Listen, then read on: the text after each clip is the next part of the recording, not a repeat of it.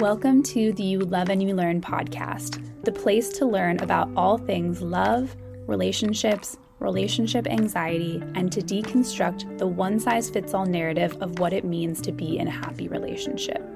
I'm your host, Sarah Yudkin, a relationship anxiety coach who's on a mission to discuss the nuances of love and relationships that I wish someone would have shared with me years ago. My goal with each episode is for you to leave with an expanded definition of love and relationships and with practices to carry with you in your life and relationships on a day-to-day basis. I'm so grateful to have you here. Welcome back to another episode of the podcast. Thank you for being here with me. And I am bringing you a very juicy conversation today. And it's the first of its kind, actually, because it's the first time that I've invited someone back to the podcast. And it is my friend, Natalie Kennedy, who is also the founder of Anxious Love Coach and a meditation teacher, among many other things. And if you missed our first episode together, it was episode 12.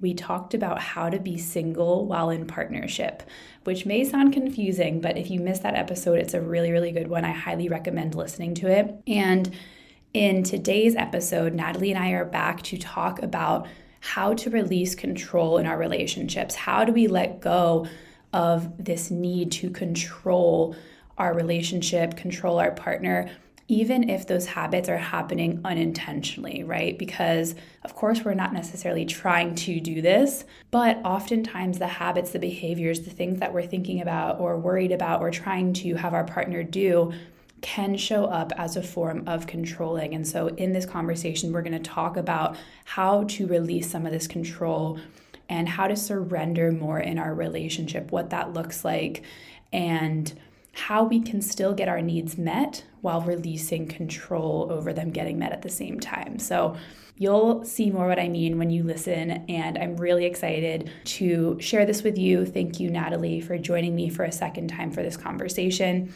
and let's dive in. Hello, Natalie. Welcome back to the podcast. Yeah, hi, Sarah. Thank you for being my first guest that has come back for a second time. I really loved our first chat, and I know a lot of others did too. And this one, have a feeling about it. It will be another great one. I'm very thrilled to be back for seconds. The first time was delicious. Indeed. And we talked a little bit about what we wanted to cover, but I'm excited that we didn't really get too much into it because the topic is so vast and it can go in so many different directions. And I'm really trusting that whatever comes up today will be exactly what people want to take away from it. So the general theme is how to let go of some of the control that we want to have in our relationship and surrender a little bit, and explaining how that can show up in different ways in our relationship. So before we get into that, just in case someone isn't familiar with you or your work, do you want to share a little bit more about your journey with some of these topics so that they can understand how you've learned about this stuff? Yeah, I can do that. So my name is Natalie Kennedy. I'm known online as a relationship anxiety coach, but that's just a name I've plopped on what my work has ended up in. But fundamentally, I teach mindfulness within the context of partnership.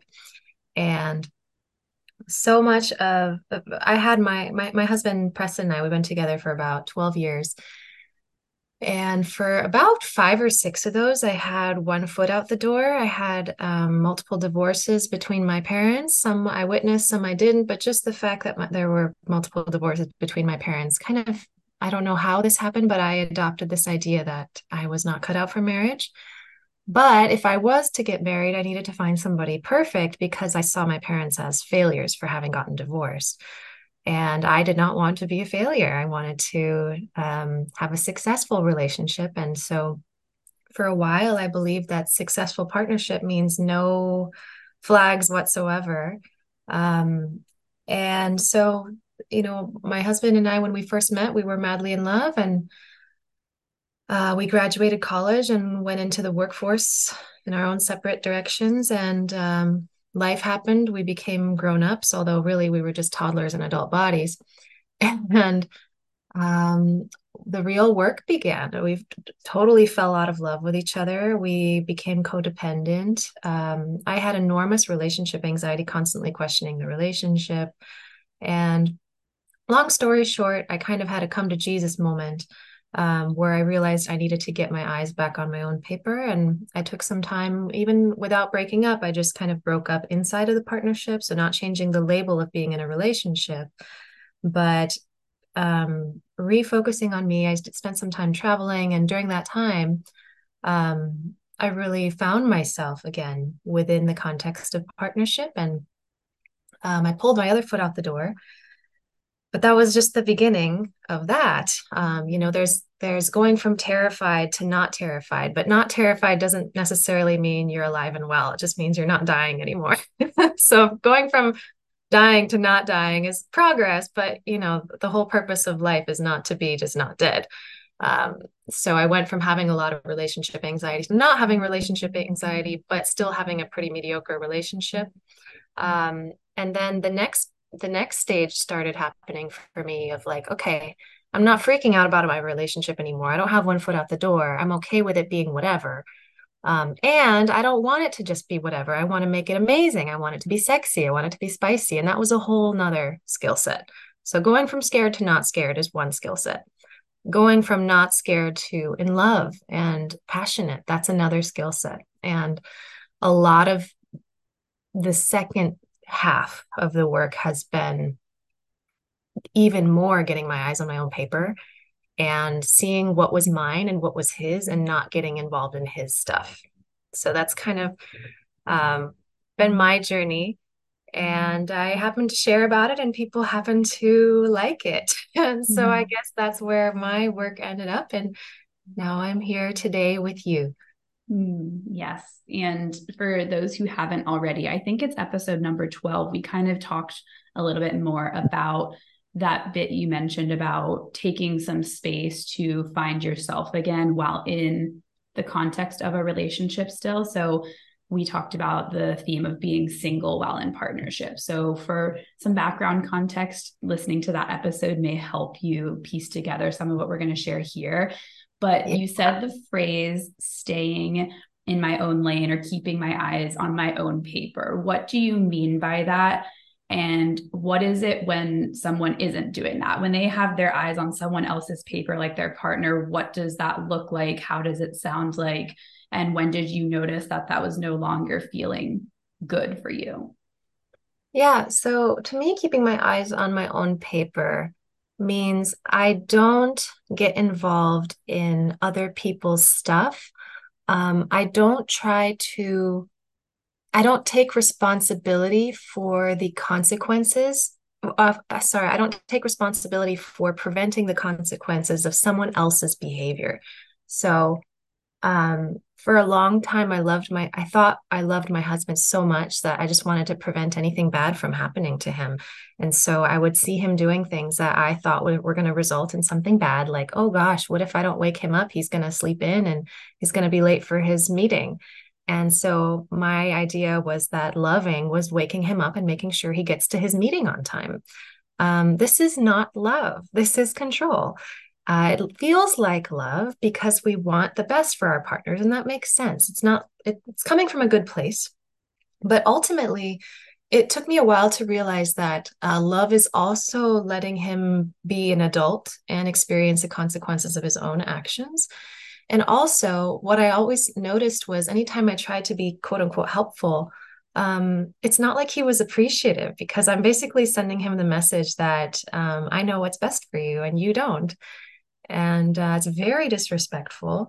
And also, another kind of example of what it means to keep your eyes on your own paper is also emotionally. There were, my man is a man, and everyone has this side of themselves in them. But I noticed pattern that many men don't seem to have an issue taking space for themselves, whereas women feel really guilty about taking space for themselves and setting boundaries. This is just a pattern I've noticed. Obviously, it's a generalization. But what would used to happen is when my partner would kind of seemingly pull away just to go do his own thing, I would perceive that as an abandonment. And so I would go chasing after him, trying to figure out what's wrong when nothing is wrong. He's a human that needs solitude like anybody else. And what would happen is he'd be unapologetically focusing on him. And now I'm focusing on him too. Who's focusing on me? Nobody. And to me, getting my eyes on my own paper is focusing on me while letting him focus on him. Yeah, I love both of those. And I almost kind of took two themes, like you said, away from that. One of them is the controlling of actions to try and help, but it ends up being like you are kind of taking over for them, or trying to manage day-to-day things, or parts of maybe their schedule, or things that they can have their responsibility for. So that's one theme.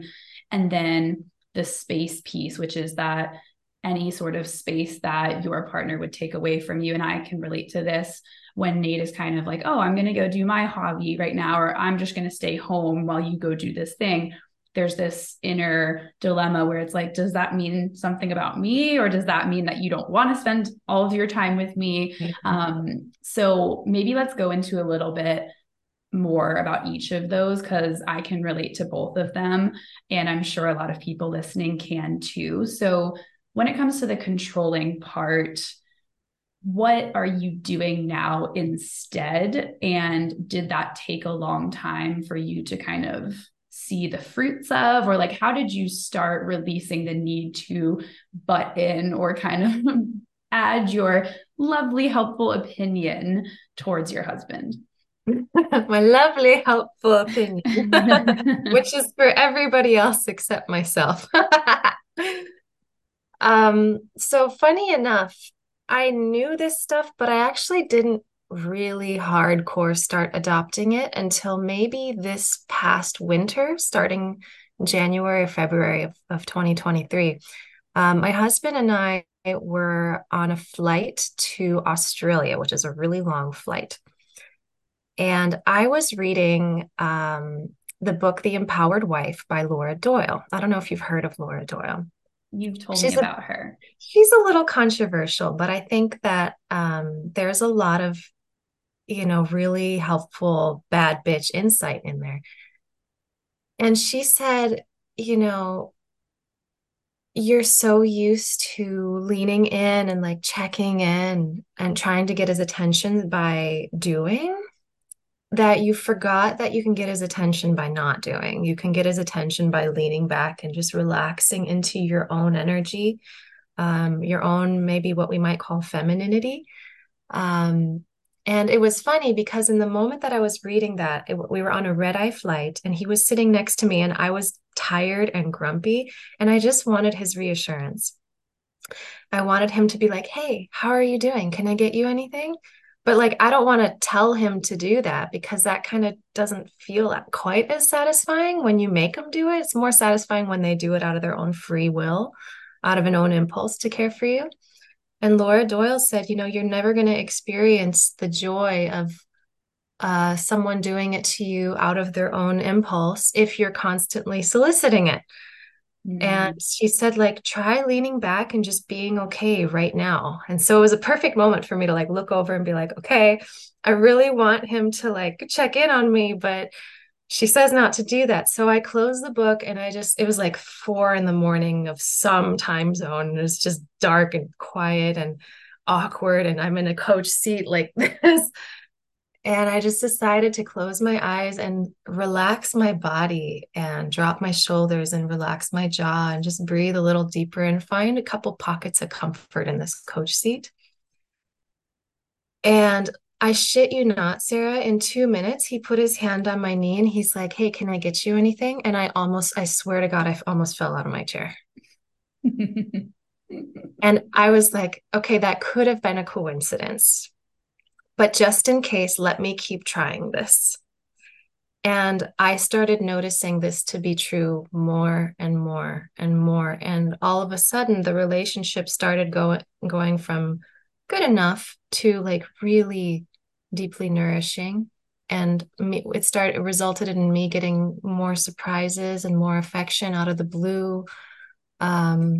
But it's difficult because in those moments, you have to be okay with waiting and you have to be okay with the fear of abandonment. You have to feel all those feelings that come up when you don't go into that impulse to do something. Mhm. Because the reason we do all that stuff is to try to avoid an uncomfortable sensation in the body. Um, we think that if we don't do something, nothing's that the thing that we want, we're not going to get. And we have to kind of be okay with not getting it before we feel okay. And then, ironically, when we become okay without it, that thing just arrives on our doorstep. And by then, we don't even need it. So it's a pleasant surprise. And we're just so much more grateful. I have noticed this to be annoyingly true, Sarah. Mm.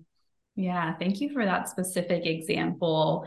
And I love how you, especially even like the very little pieces of getting cozy in the chair or like just kind of deepening into the comfort of not even the most comfortable situation. It's 4 a.m., it's dark, like, but you're still taking that pause to get centered and almost give yourself what you need. Like, I'm not abandoning you, Natalie, I'm gonna be here. And then there was that external support from Preston as well, which I don't think is a coincidence. And it's like, thank you, Laura, you're looking down on me right now, but Yeah. I love it. Yeah. So, yes, thank you for saying that. I was so surprised. And I think when we relax, we automatically become more magnetic and attractive.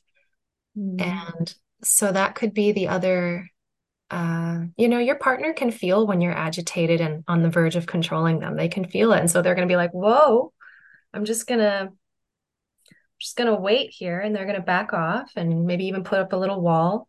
But when they feel you're good and you're chill and you don't need them, that's when they lean in. yeah, absolutely. And I've noticed this as well. And I've also resisted this idea. I don't know if at first, like, part of you was like, like, but I want to be able to just do what I want. Like, I don't want to feel like I need to be chill all the time in order to have this good, nourishing relationship. And so I think, it's okay, obviously, if sometimes you're still experiencing anxiety and you're not perfect, but Mhm. I think it's not only helpful for the relationship and for your partner, but it's helpful for your own inner state. And so that's why I was excited to chat with you more about this and why I've been more interested in these ideas, because it's come up with a lot of my clients, this notion of, I want my partner to take the lead more. But what we often discover is that they are not necessarily taking their foot off the gas as far as trying to lead their partner. And so if both people are leading, how can that work? Right? Like, it gets Yeah. confusing. So talk to me a little more about that. Have you found that when you stepped back from leading, that there was inevitably an opportunity for more leadership from him? So, first of all, yeah, it's true that you cannot lead someone into leading.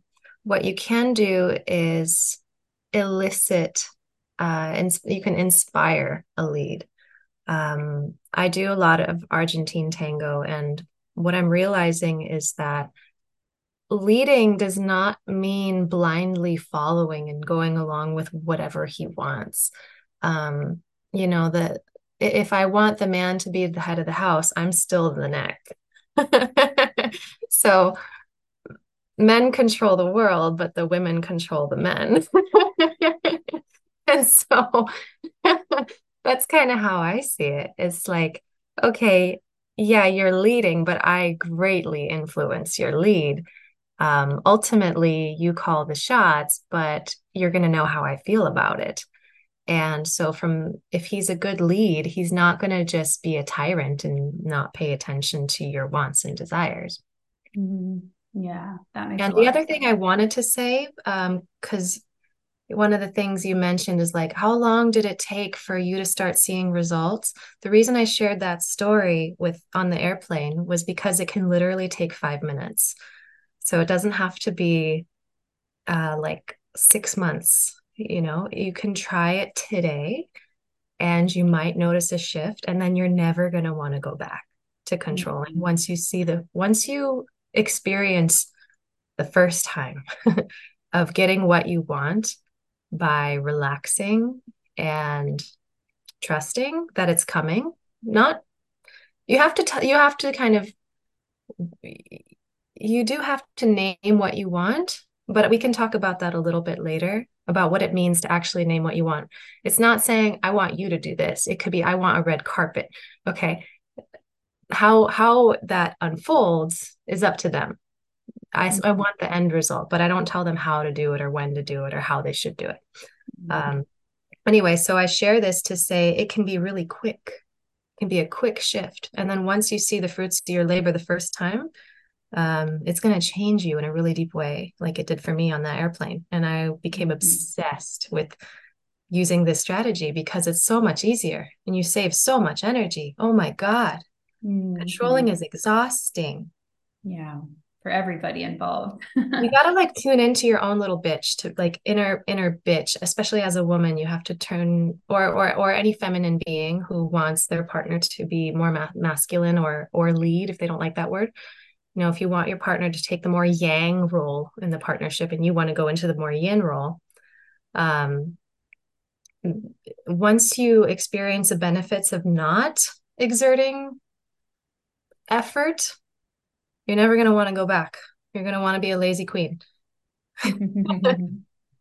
Yeah, I love it. And the second kind of piece of the puzzle you were sharing earlier was that whole notion of not needing to constantly be in the exact same space in order to have a nourishing relationship. And I can kind of give a personal example, and then I'd love to hear if you have anything else to add. We did kind of talk about this in the last episode, but I think it's worth bringing this into the conversation, is that whole notion of you don't always have to be doing everything together. And if your partner is intentionally retreating or taking some space, that is not personal necessarily, and taking it personally and trying to kind of close the space can be, it just can create challenges. And so for me, when Nate and I recently moved home, I was dead set on finding a creative hobby. I was like, I need to sign up for a ceramics class. I need to find something. And the ceramics class is probably coming in January because my best friend and I didn't get into one. It was like cutthroat. I'm not kidding. We were like,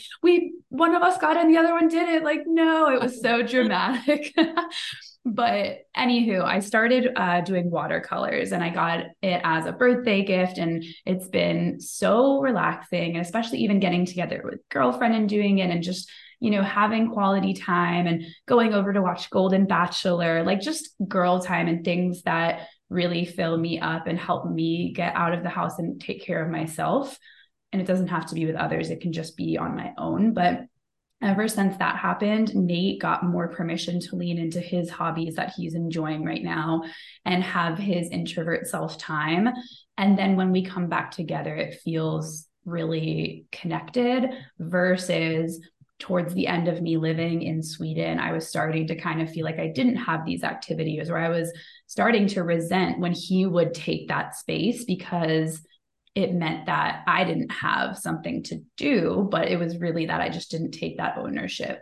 And so I'm really seeing exactly what you just shared and the benefits of it. And I just wanted to bring that in, but I'd love to hear how you kind of started making that transformation and how you realized that him taking space was not a dig at you and it wasn't a sign of abandonment. It was just a necessary part of the dynamic for you guys. Oh, I mean, you kind of said all of it. Didn't mean to steal your thunder. No, you didn't steal my thunder. You made my job easy. You said everything already. Um, I feel very inspired by your story about choosing to take up watercolors with your girlfriends because to me there is nothing quite as fulfilling as hanging out with girlfriends. My husband is wonderful and he is very sweet and validating and he's a great listener. And he's not a woman, so he doesn't know what it's like. So there's a level of separation there that's healthy and normal. And I think when we don't have girlfriends, we start trying to turn our partners into our girlfriends. And not to say that that's wrong per se, it's just it can mess up the attraction and the polarity. And you might find that you're trying to get something out of him that he doesn't authentically have to give. And you can use that example with anyone or anything. It's like, don't ask something from someone that they don't have to give, and you have to be honest with yourself about a person's capacity. So what I'm hearing is you're honoring each other's capacity, and in the meantime, filling up your own well. Mm. And I think it was Esther Perel that said that a fire needs oxygen. Oxygen means space. Space is good for a relationship. The Mhm. needy, anxious, chasing parts of us maybe would like to believe otherwise. Mhm. Yeah, that makes a lot of sense. And earlier, you kind of mentioned this idea of being able to get your needs met still, but perhaps not in the exact way that you're expecting them to be. And before we had jumped on, you had shared this idea that you've leaned more into surrender lately in your partnership, but that it took you a little bit to kind of suss out, is surrender this passive thing where you just don't, do anything at all and you completely release, or is it somewhat of an active practice? So talk to me a little bit more about what surrender means for you, and especially in this context of releasing control in your relationship. Yeah, thank you for saying that, because surrender is such a loaded word, and a lot of people think it means submissive or passive, and it's not. Surrender is actually very difficult. Um, an example I gave recently, I have this monthly Patreon that I do, and I gave an example of my birthday recently back in August, and this was like one of the hardest applications of surrender in my life, but it turned out beautifully. Um, so my birthday was on August 16th, and I wanted a gift just like any other woman. I wanted a tangible thing in my hands on the 16th. And on the 14th, and I hadn't been telling my husband what I wanted because I didn't actually want really anything. We were traveling and living out of our suitcases, so I didn't really need more items. But I still wanted something. I didn't know how to reconcile this. So on the 14th, 2 days before, I'm on Etsy and I'm looking at this pair of pink tango pants with the like frilly bottoms. And I'm like, oh my God, those are so cute. And when Preston's cooking in the kitchen, I said, oh my God, I love these tango pants. I want these tango pants. And he said, I'll get them for your birthday. And I wasn't thinking. And I said, oh, really? That's so sweet of you. I'd love that. And then the next day I realized, dude, they're on Etsy. We're in Vienna. I'm not getting these till Christmas. And I was like, shit, I want something now. So the next day on the 16th, I said, hey, I know I said I wanted these pants for my birthday, but I actually would love something in my hands for my birthday. If you're willing, I'd prefer that over a birthday present for Christmas. I think every woman would understand that. And guys, they like just don't give a shit. But every woman I've spoken to is like, yep, I'd feel the same way.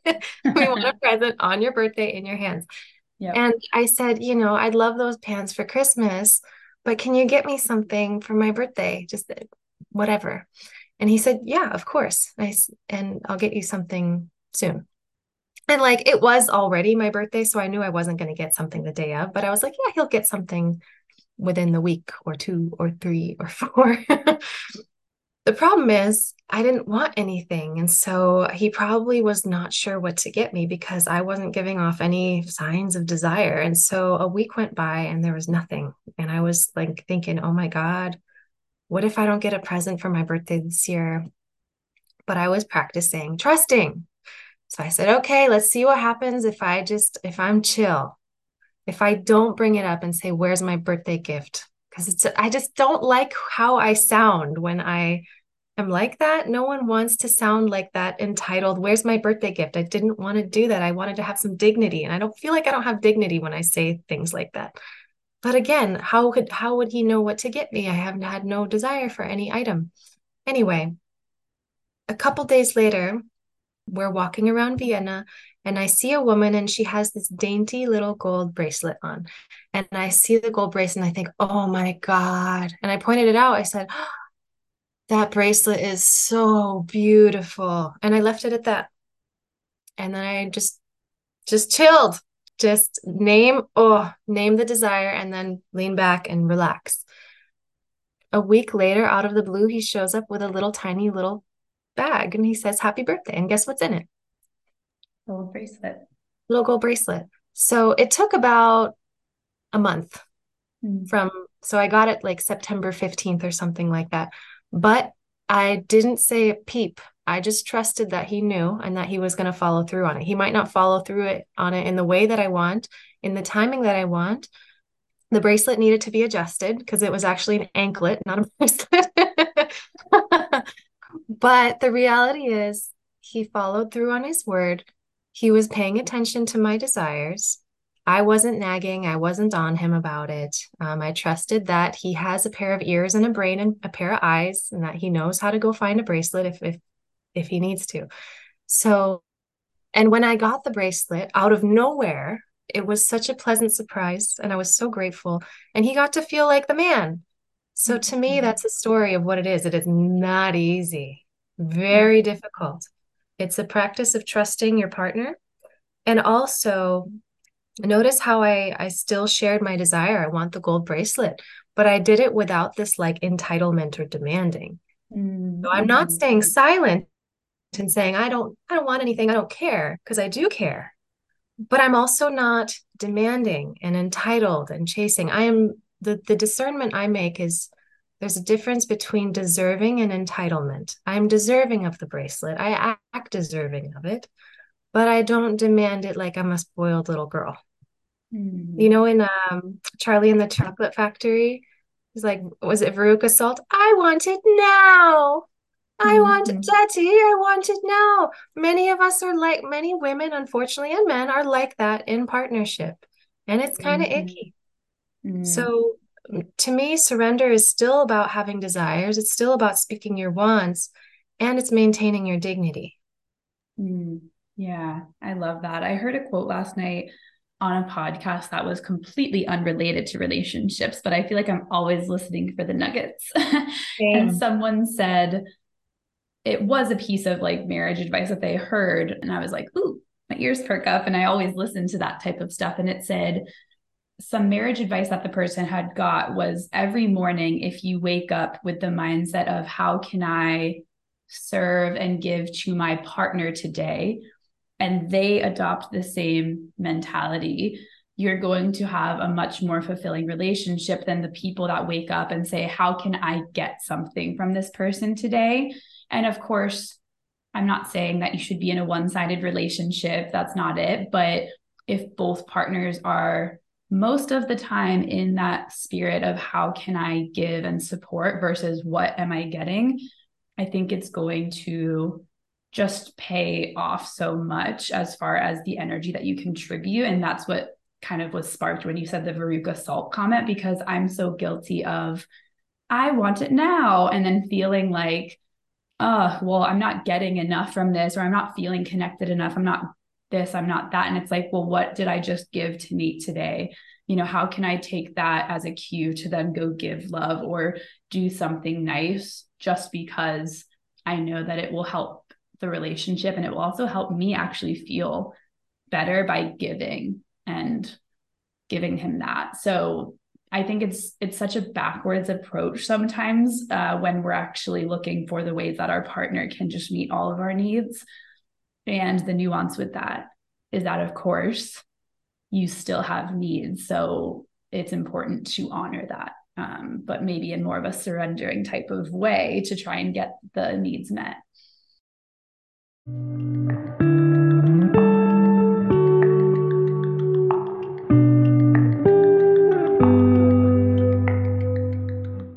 quick episode break to let you know that I am now enrolling for 2-month private coaching clients. This is the most flexible private coaching package I've ever offered to be able to support you in feeling more confident and clear in your relationship. In our 2 months together, you will leave with tools and practices to use on the spot during moments of relationship anxiety, a stronger self-awareness of how your own patterns contribute to the dynamics happening in your relationship. You're going to build a deeper sense of self-trust that you are moving forward and making a trustworthy decision, as well as a deeper sense of self-compassion and being kinder to yourself during moments of relationship anxiety. You're going to have more clarity around why relationship anxiety shows up for you uniquely, and the confidence to move forward without constantly questioning things in your relationship. This 2-month package starts as low as $375 a month for a 5-month payment plan, and you can check out more information in the show notes if you're ready to show up in your relationship with more confidence and learning how to navigate moments of relationship anxiety.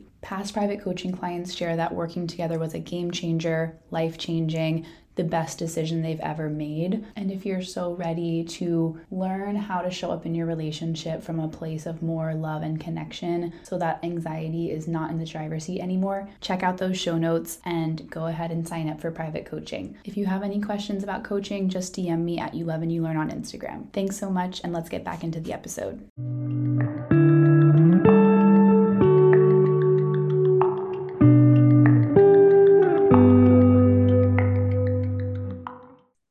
Also, you don't the caveat of that is I used to take that advice, and it's not wrong, it's true, because so many people are entitled in partnership. They think about what they can get as opposed to what they can give.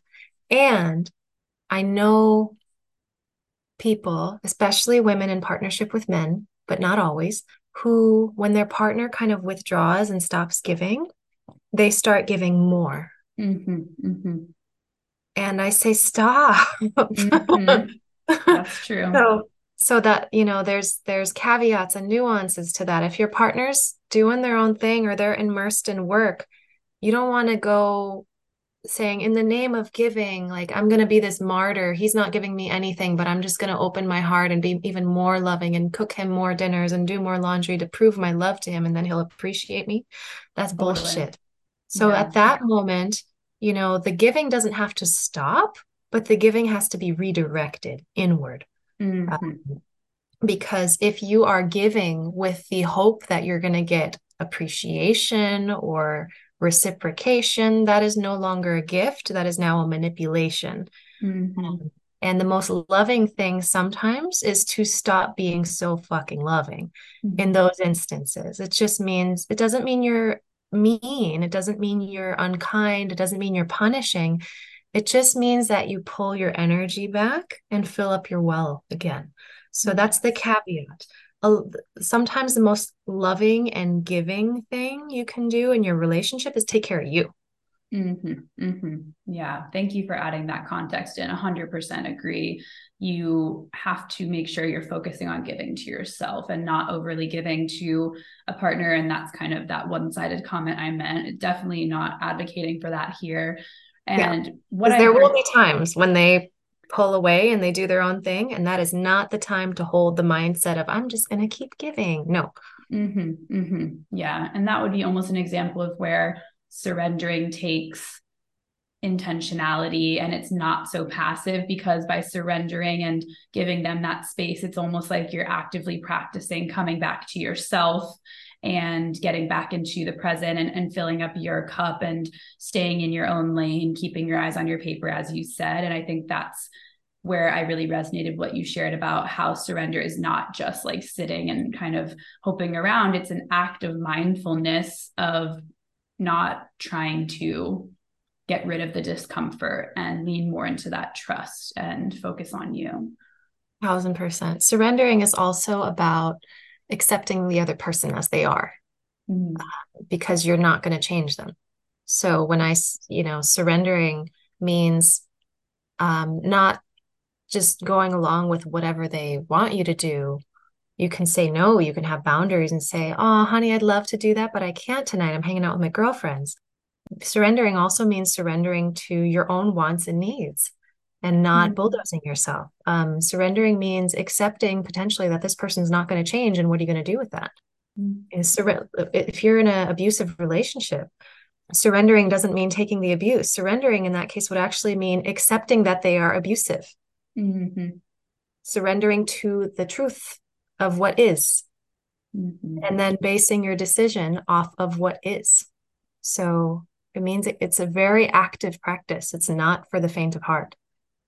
Yeah, absolutely. And a client recently, actually, multiple clients have had similar experiences where they realized that they were kind of changing parts of themselves in order to be more, I guess, connected to their partner, because there were parts of themselves that maybe didn't quite fit with the dynamic in the relationship, or things that they loved to do that they stopped doing. And they almost felt like there were parts of themselves that they were giving up.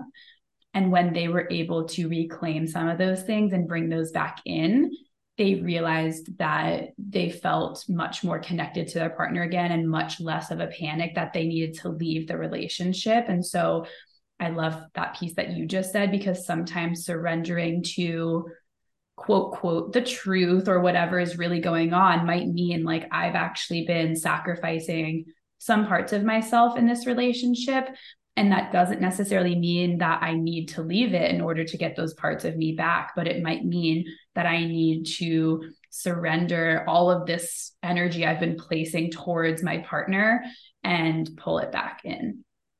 Beautifully said. Thank you. What are your thoughts are if, kind of what you just said, we're not trying to have someone that's only giving martyr energy. That's not what we're really talking about. But at what point, if you're surrendering, actively letting go, and there are still needs that are not getting met, at what point do you feel like someone has maybe given it their best shot at doing their role, and there's maybe something that isn't going to get met in the context of a relationship? My relatively simple metric is when you take really, really good care of yourself, does the relationship get better or worse? It's a really good question, actually. Yeah, it's Mm-hmm. very simple, but it makes such a good point, because if someone's really taking good care of themselves, then there's often downstream effects, and you can kind of tell what those are pretty quickly. Yeah. If you're with a malignant narcissist, they don't want you to be empowered. They will try to prevent you from hanging out with your friends. They will try to stop you from having hobbies and stop you from getting an education. So if you having impeccable self-care, I just watched a movie with I had a girls' night the other night and with one of my girlfriends and we watched The Other Woman. Have you seen that movie? I don't think so. Who is it? Like, were there Such a anyone I know in it, or? Nicki Minaj is in it, and Okay.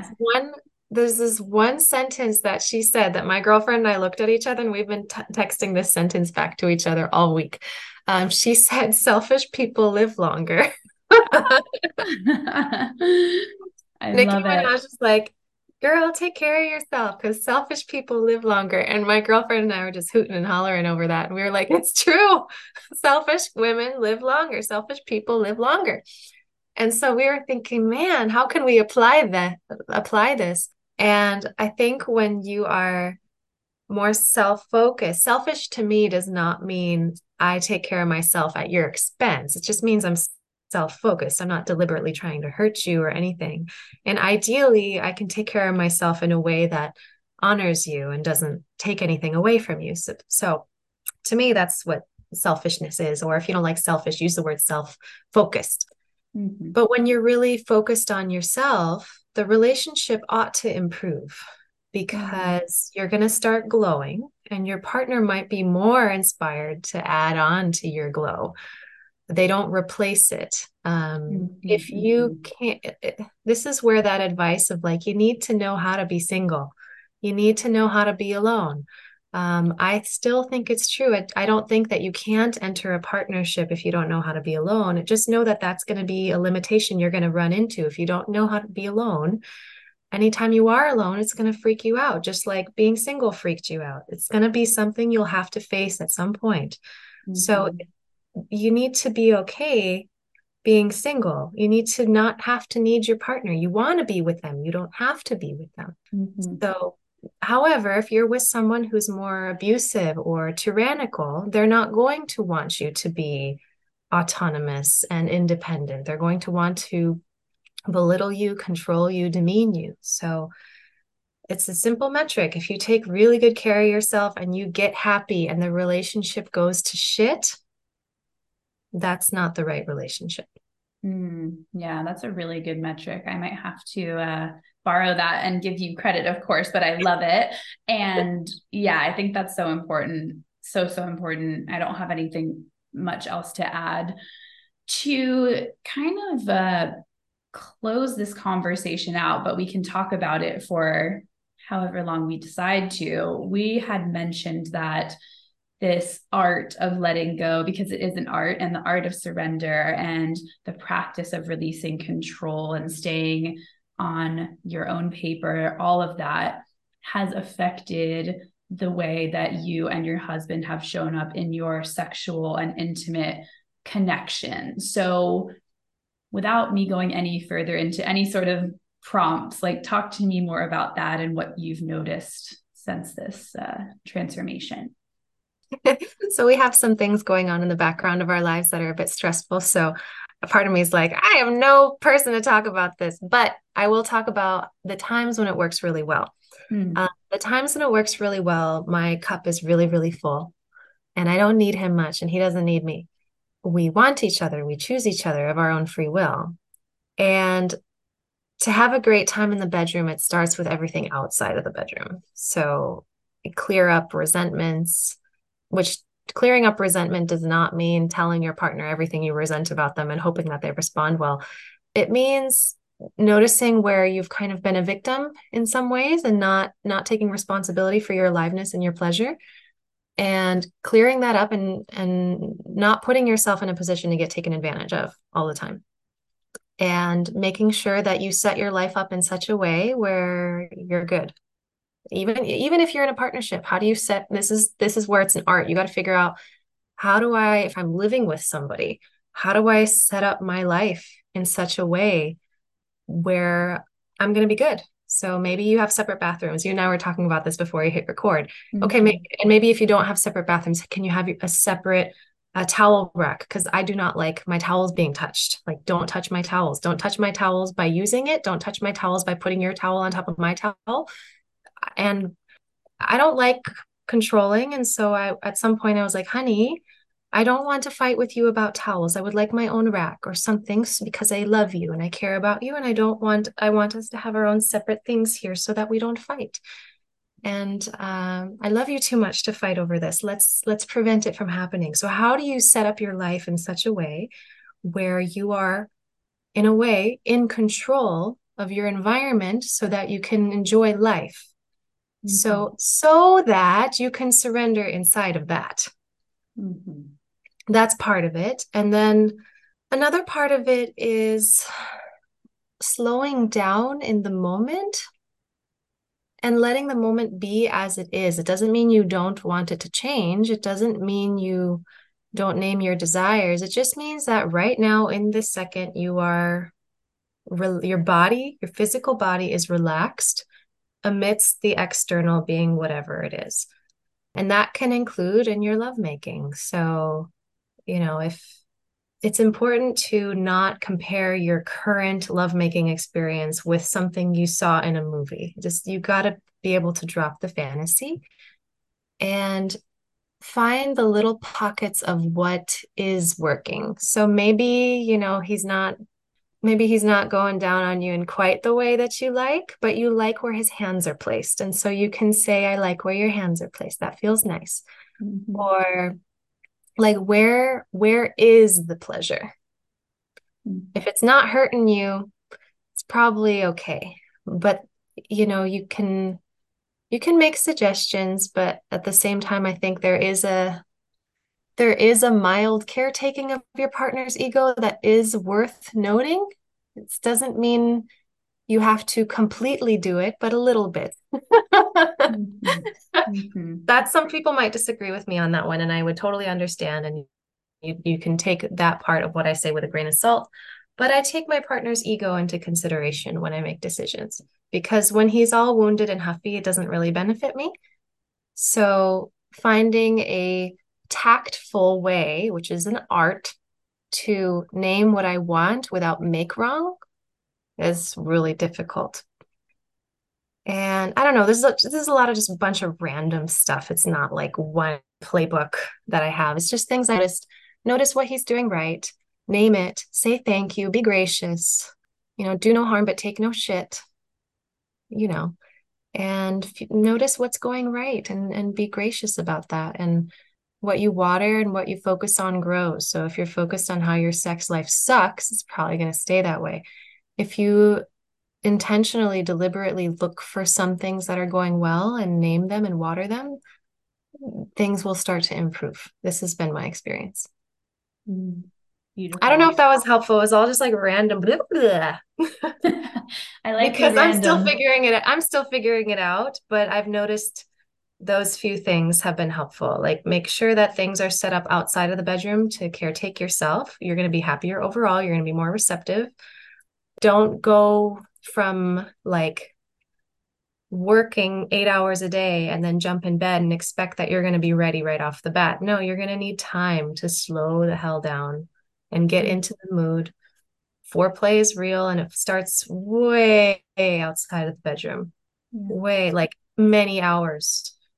Definitely. Yeah. No, I thought all of the blah, blah, blah, blah, blah was beautiful. Oh, good. Yay. Appreciated. And it's helpful too, just to hear that, like, I mean, right at the beginning, you were like, we're in kind of a busy season of other things going on. And so sometimes this all feels like it really applies, and other times it doesn't. And I think that's a really important message, even though so much else in there was, I really want people to like listen. And if you need to listen again, that's fine. But I just want to reiterate that part on my end, because I think that's kind of been Nate and I's dynamic too. It's like sometimes not even just physically or sexually or emotionally, we're really connected and strong. And then other times we're not. But it's like, there's just so many things that are kind of at play at any point. So when you can come back to that center of, if I'm taking care of myself, does this challenge, improve? And am I more receptive to finding creative solutions? I think that one question can go such a long way in so many different areas. hmm And it really comes down to being deeply attuned to yourself. So, like I said, some of the things that I share that worked for me now might not work for me 6 months from now. We're going through some personal transitions right now, and there's stuff going on that I'm not comfortable sharing yet. But it's caused me to be more like stressed out and tired. And one of the things that Press and I were doing regularly is we both have a tango membership. Like we have a dance school membership and we do tango like 2, 3 times a week. And right now I don't have the energy for it. I don't have energy to do tango, but like I've loved tango for 6 years. Mm-hmm. And so for me to all of a sudden be like, I don't really want to go to class right now. I'm too tired. The other day I was like, I need to drop the membership and use that money to go to the spa. Mm-hmm. And I like never considered that. It was just a given that I'm going to be paying for tango classes. And it's like, no, actually, at this particular season in my life, I need something different.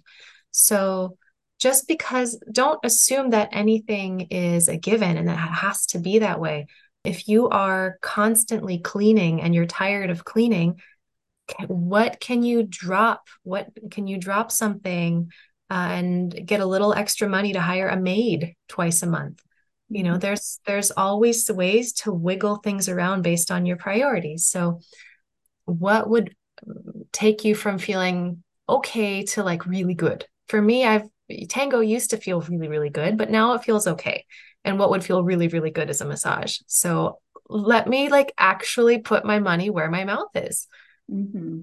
Yeah, such a good reminder of just like not constantly analyzing your choices, but just constantly checking in from that curious place, like just inquiring, like, oh, is this still clicking for me right now? Or is watching TV every night helping me and my partner connect? It's like, it doesn't have to be that every night you have this crazy activity together, but like if you notice a pattern of, oh, we're just kind of both on the couch every night, then maybe one night a week you just start going for a walk after work or something, or after dinner. It doesn't have to be this groundbreaking change, but just knowing that you are so much more in control, or you have so much more power to inspire the change you want to see in the partnership. Yeah, you have all the power. Yeah, I love We it. often get resentful when we think we don't, but we do. Beautiful. Well, I asked you this question in the first podcast we did, but I'm curious to see, based on kind of where you're at now and anything else that's come up since we last did the episode. With the final question, I ask all of my guests, what's one thing you have learned about love that you would want to leave listeners with? Oh, I remember that you asked me this last time, and I forgot that you were going to ask it this time. Uh, I like when it's spontaneous. yeah, I know. This theme of selfishness is coming up for me in the recent weeks. It started with seeing the movie and hearing Nicki Minaj say selfish people live longer. And then I just read a book a second time that I read when I was 16, and I read it again as a 31-year-old. And the book is called Why Men Love Bitches. Have you heard of this book? It's awesome. I've heard of it. I haven't read it though. I read it in almost one sitting. And it also has this same message. It's like, be more selfish. And surprisingly, it seems so counterintuitive that being more selfish would improve your love life. And I know I just said, like, don't be entitled, but Mm. but there's a difference between being self-focused and being entitled. You can still put yourself first while being respectful of others. And I think that is the sweet spot.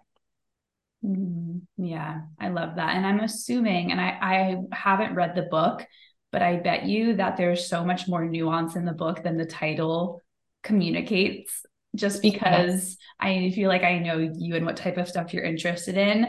And even if there isn't nuance, I know you're adding your own. So just for anyone listening, like if you hear that title and you're like, oh, like that sounds cringe, or like, I don't want to be a bitch. It's like, maybe there's still something in there that could help expand your perspective, and there's something you could learn and then apply it in your own way. And I think that's what's helped me in these last 4+ years of exploring relationships, is realizing that hearing one catchphrase or one title of a book or something doesn't necessarily give you the full look into what it's really about, and trying to be open to people's perspectives, that probably can teach me a lot. So thank you for that Oh, recommendation. yeah, and thank you for saying that. And she does actually in the book say a bitch does not mean you treat your men like a punching bag. It means Mm-hmm. it means you have dignity, and it means you have a little bit of an edge, and you let people know that, you don't have to say, I don't let people take advantage of me. You just act in a way that doesn't let people take advantage of you. The bitch in the book is more, she actually doesn't need to say much. She says everything with her actions. So she's not Mm. mean. She's very kind. She's very sweet. And she gets her way and you don't even know why. And you're happy for her. Oh, I love it. Well, I feel like I'm very glad that we didn't have a set thing that we were going to really go structured in a way, because I felt like we ended up covering everything that I envisioned in its own unique way. So, is there anything else that you want to just close out and share with people, or anything going on that you want people to know about? No, thanks for Love having it. me on. You're so welcome, and grateful for coming on again. And everyone definitely check out Natalie's work at Anxious Love Coach on Instagram and TikTok. At least I can plug that, because I obviously love staying connected with you on both of those places. Yes, and thank you very much for having me on. And if you are listening, thank you for taking time out of your day to listen to us ramble. Yes. Thank you so much, everybody. I'll see you in the next episode. Thank you so much for listening to the You Love and You Learn podcast. If you've been enjoying the podcast, it would mean the absolute world to me if you could rate and review the podcast, because the more ratings and reviews there are, the more people that can hear this message. And it's really important to me to get this message out to the world and to create a space where people can learn about love and relationships in a way that is not judgmental, in a way that helps them expand their perspective from the cultural narratives that we've heard and seen in the movies and in Hollywood and the media. And the more ratings and reviews that are there, the more people that can hear this message. So thank you again so much. It really means the world to me that you are listening, and see you in the next episode.